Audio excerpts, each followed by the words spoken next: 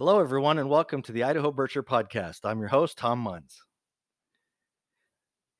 Today, I'm going to carry on with my May 18th issue from the New American Magazine, Forced Vaccinations and Digital IDs.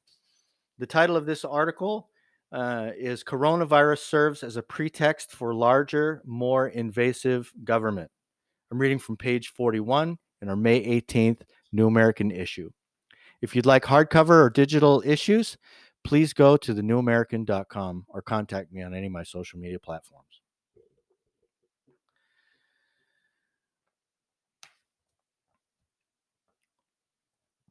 The cover story and the feature editorial in the economics issue for March 18th, 28th, April 3rd, it was in response to the coronavirus pandemic. The editorial is entitled, "Everything is Under Control," with the subtle reading, "Big government is needed to fight the pandemic, and it may not shrink again afterwards." This crisis will lead to a permanently bigger state with more powers and responsibilities and taxes to pay for it. The next article is from the Time magazine in April 6th issue, features a pay-in for an organizer named Adi Barkan and the belief that COVID-19 is yet another reason to pass Medicare for all. This is said to be an opportunity, in part because the Democratic base, moderates and liberals alike, appear to support some version of Medicaid for all.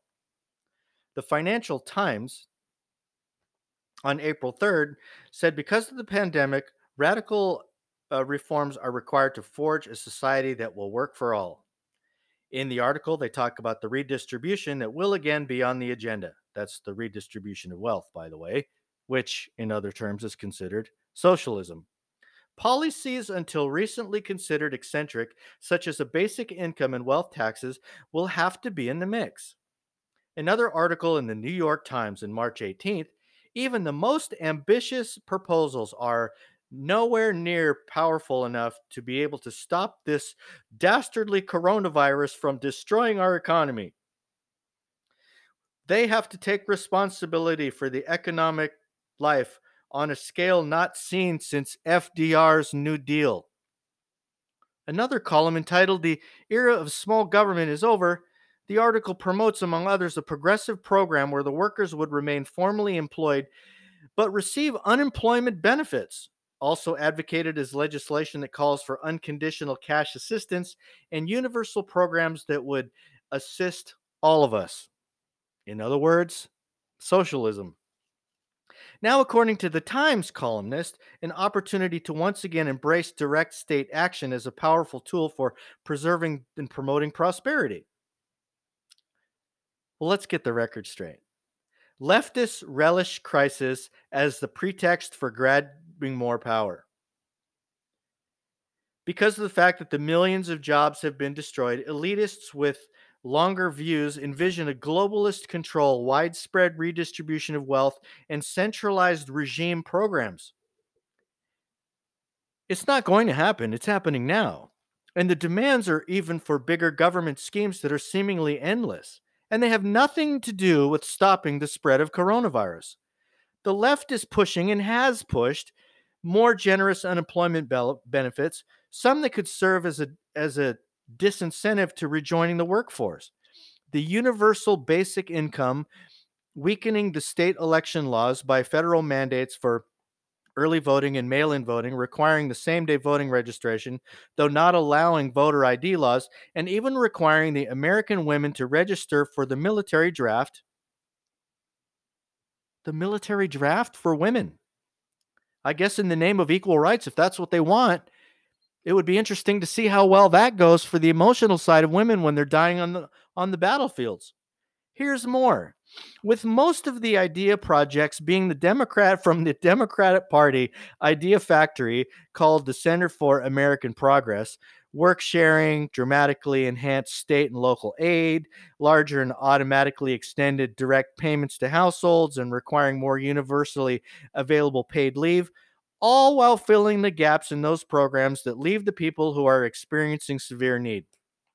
Also, mandatory support for childcare, subsidized abortion, additional food assistance, aid for illegal aliens, canceling student loans, and securing critical services and Medicare for the LGBTQ people.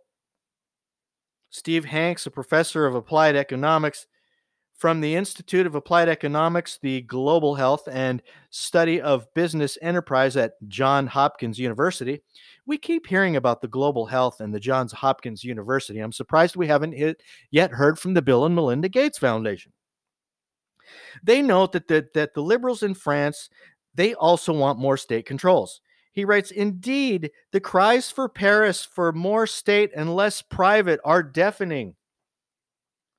The drums for more centralized government are beating louder with every passing day here in America. Massive government failure in the face of the coronavirus pandemic is a perfect excuse. But the wizards of the West are not noticing the holes in their own logic, even after it has been proven incapable of acting appropriately. I mean, case in point, you look at Donald Trump's political enemies, they berate him as a fascist while they also insist that he nationalize the industries to better fight the coronavirus. Such statists would like to place the United States under control of a single payer healthcare.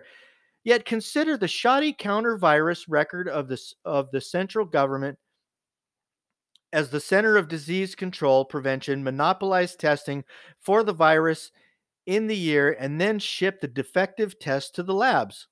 The CDC is sure not alone in this stumbling. The most egregious errors have actually been made by government organizations from the FDA to the CDC to FEMA. And the states are still appealing to them for help.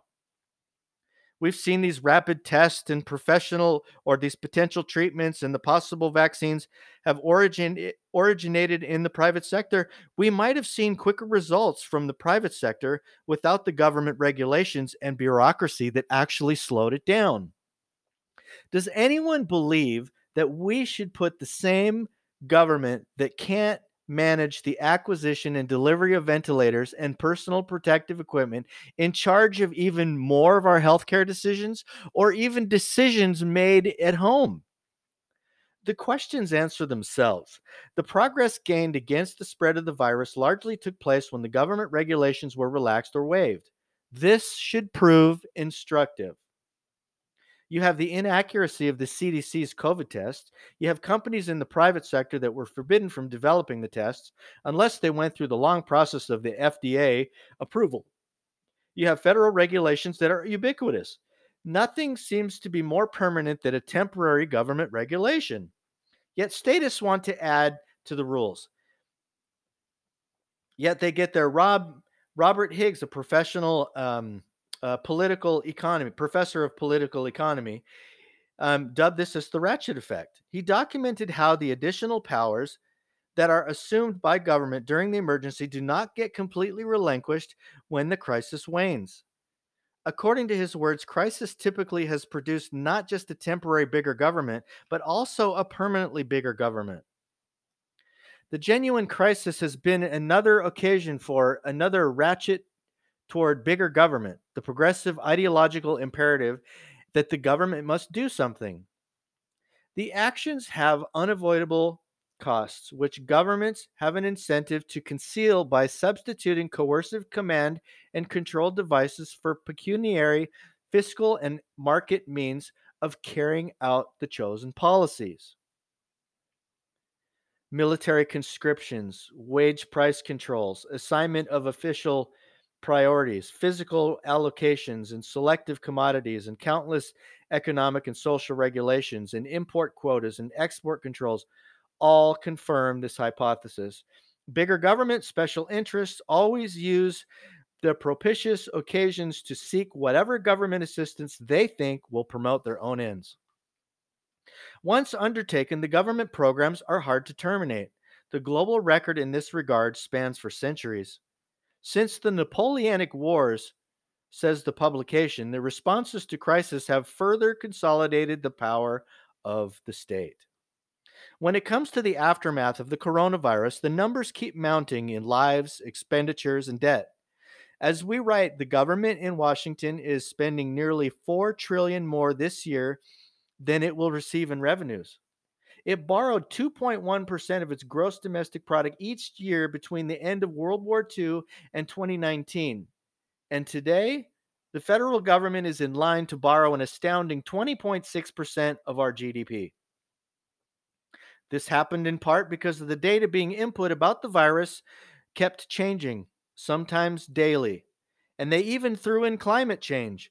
These scientific versions of crystal balls supposedly forecasting the fine points of the Earth temperature 100 years hence. Worse than huge spending and larger deficits, our very freedoms face additional threats, as what had happened in 9/11. The communists in China, the apparent origin of the coronavirus, already use drones and informers to track potential carriers of the disease to augment their other widespread surveillance systems. Can't it happen here? The police in New Jersey already have deployed drones to warn people to stop gathering if they appear to be breaking the social distancing guidelines. And radical New York City Mayor Bill de Blasio recently announced a snitch line so that dwellers in the Fun City can turn their neighbors in who might be breaking the rules for social distancing. And here in Idaho, we had our illustrious Boise Mayor McLean that decided to create placards to be able to do that snitch line.